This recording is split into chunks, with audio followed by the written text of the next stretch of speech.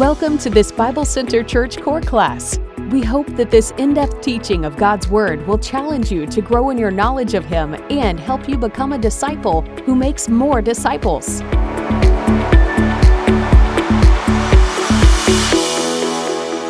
Welcome to our core classes. We are doing 2 core classes on angels, which is a great topic, very interesting. I think it's intriguing. There's so much that the Bible does say and so much that the Bible doesn't say.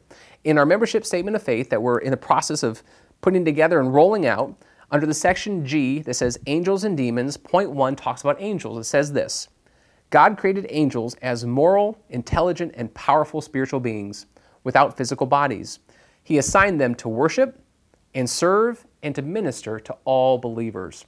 So in your book, if you'd like to turn there, the page numbers that I'm going to give you as I speak in the video that we're going to use, the page numbers will be inconsistent with the book that you're in. So if you go to the creation section and you go to session 1, you're going to see God creates the invisible and invisible. This section is about God creating the invisible. So the first section here is about angels. We're going to cover purpose, types, and highlighted angels. So we're going to spend some time doing that. We're going to move to a video that's already been pre-recorded so you can watch the video or listen on your podcast to cover those different topics. And then we're going to come back for the second one and cover the rest of the section on angels. So glad that you're enjoying these core classes. Here's the video.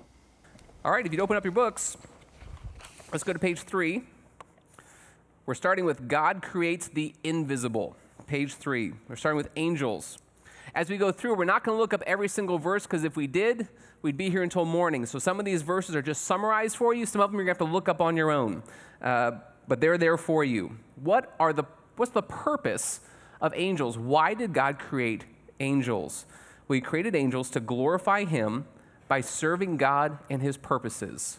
To glorify God by serving God and His purposes. Does that sound familiar at all? It's kind of like why He created you too, right?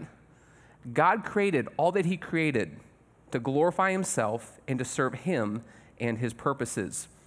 Now, there's a lot of different types of angels, and they all look different, and they seem to show up at different times, and they're doing different things at different moments.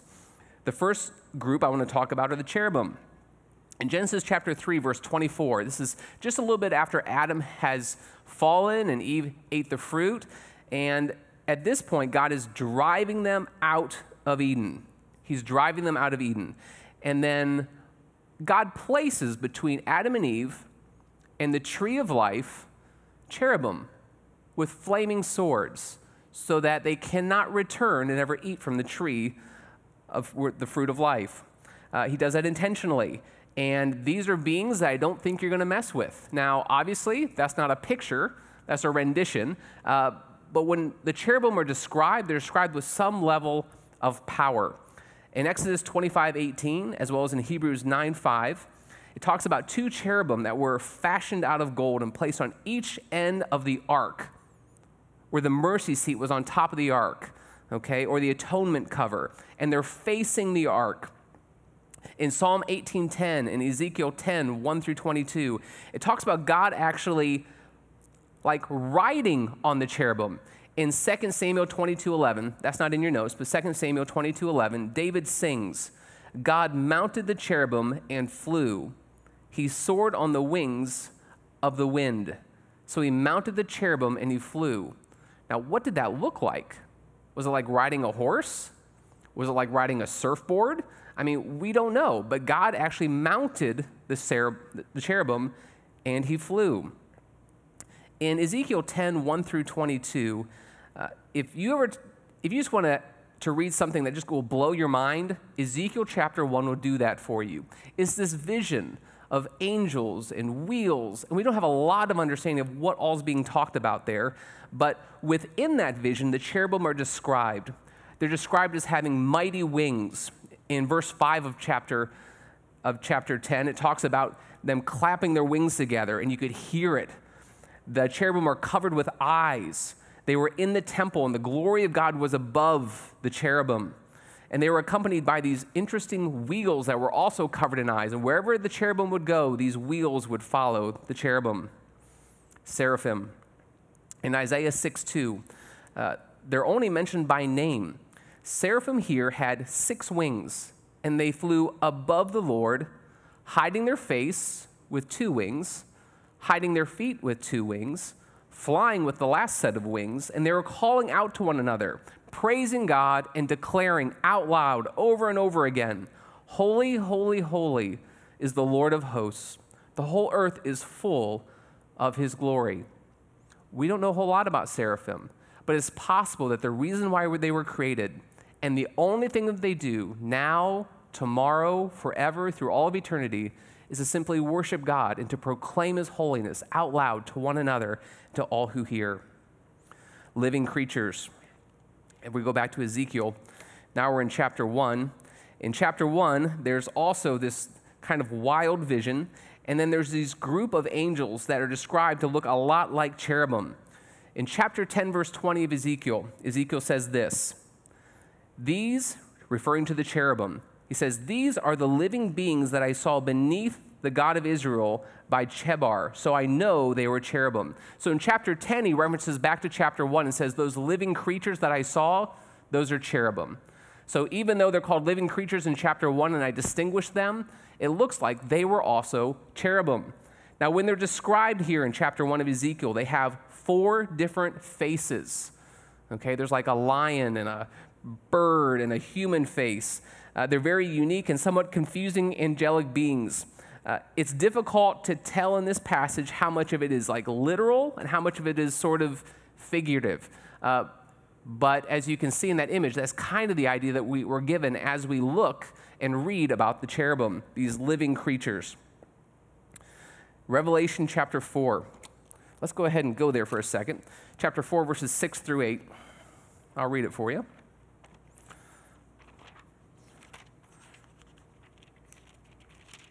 It says this, "And before the throne there was standing like a sea of glass, like crystal, and in the center and around the throne 4 living creatures, full of eyes in front and behind. The first creature was like a lion, and the second creature was like a calf, and the third creature had a face like that of a man, and a fourth creature was like a flying eagle. And the 4 living creatures, each one of them having 6 wings, are full of eyes around and within, and day and night they do not cease to say, 'Holy, holy, holy is the Lord God, the Almighty, who was and is to come.'" So here, they're called living creatures again. It doesn't say that they're seraphim, but they do the exact same thing that we see the seraphim doing as described in Isaiah 6. So it's possible that the reference point here again is seraphim, but they're called living creatures, so we put those in their own category. Let's go to the next page.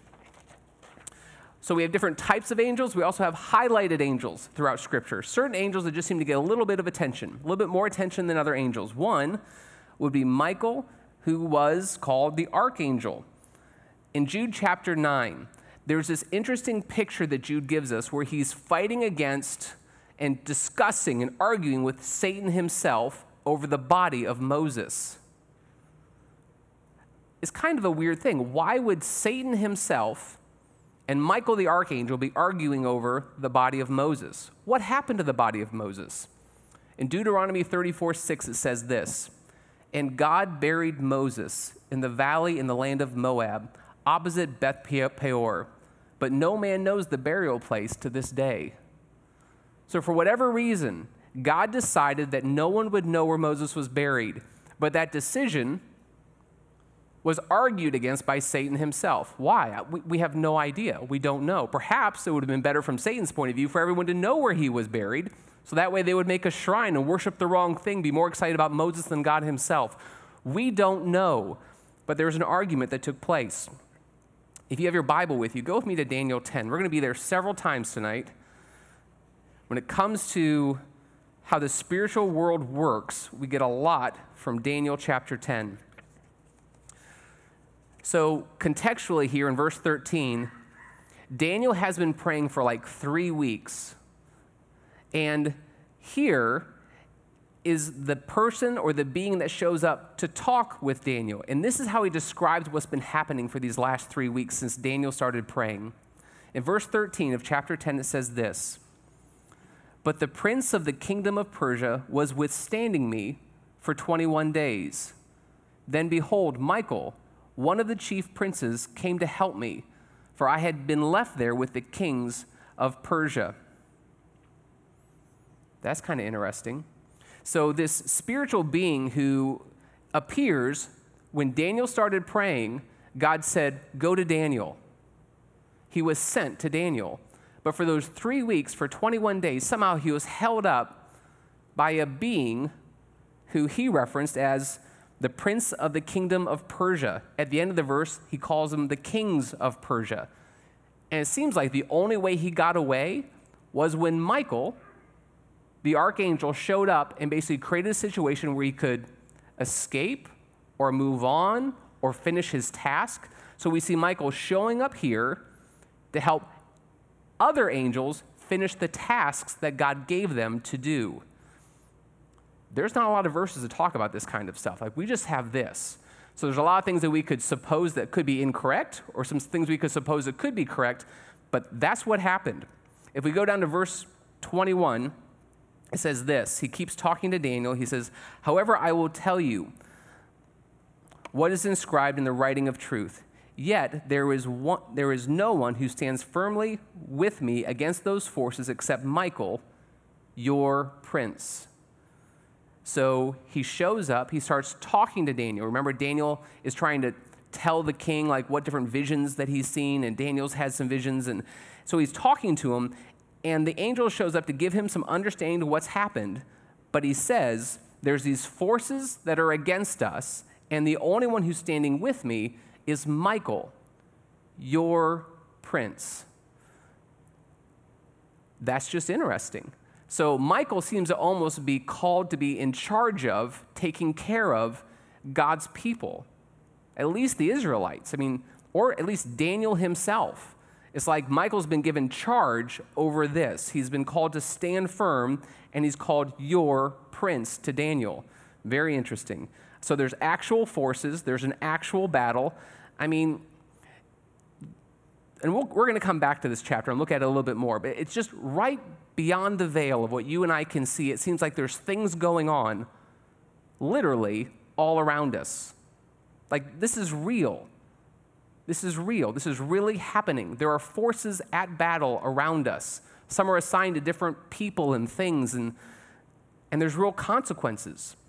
Daniel prayed for 21 days, but it took 21 days for that angel to come because of that spiritual warfare. There's really things happening around us. In Daniel chapter 12, verse 1, Michael is mentioned again, and he's called the great prince who stands guard over the sons of your people. So again, Michael is described as the one who kind of stands guard over the people of Israel. In Revelation chapter 12, verse 7, it is Michael who fights directly against Satan in the end. In 1 Thessalonians 4:16, it doesn't say Michael by name, but it references the fact that the archangel will basically, you'll hear his voice and the sound of a trumpet in the return of Christ. So you see him there as well. Gabriel, the messenger, again, another unique role here. He functions as a messenger for God. So we just read in Daniel 10, an angel shows up and discusses and talks with Daniel, but he doesn't name himself. But just a little bit earlier, in Daniel chapter 8, verse 16, and Daniel chapter 9, verse 20, Gabriel's the one who shows up to help explain some visions. It's Gabriel who does that. So we see him functioning that way. But Gabriel's not just an Old Testament angel. In the New Testament, it's Gabriel who shows up and talks with Zechariah and Mary in preparation for the coming Messiah. So he talks to Zechariah about John the Baptist, and he preps Mary for what's about to happen with this baby that lives inside of her through an immaculate conception through the Holy Spirit. He's the one who delivers and gives that information from God.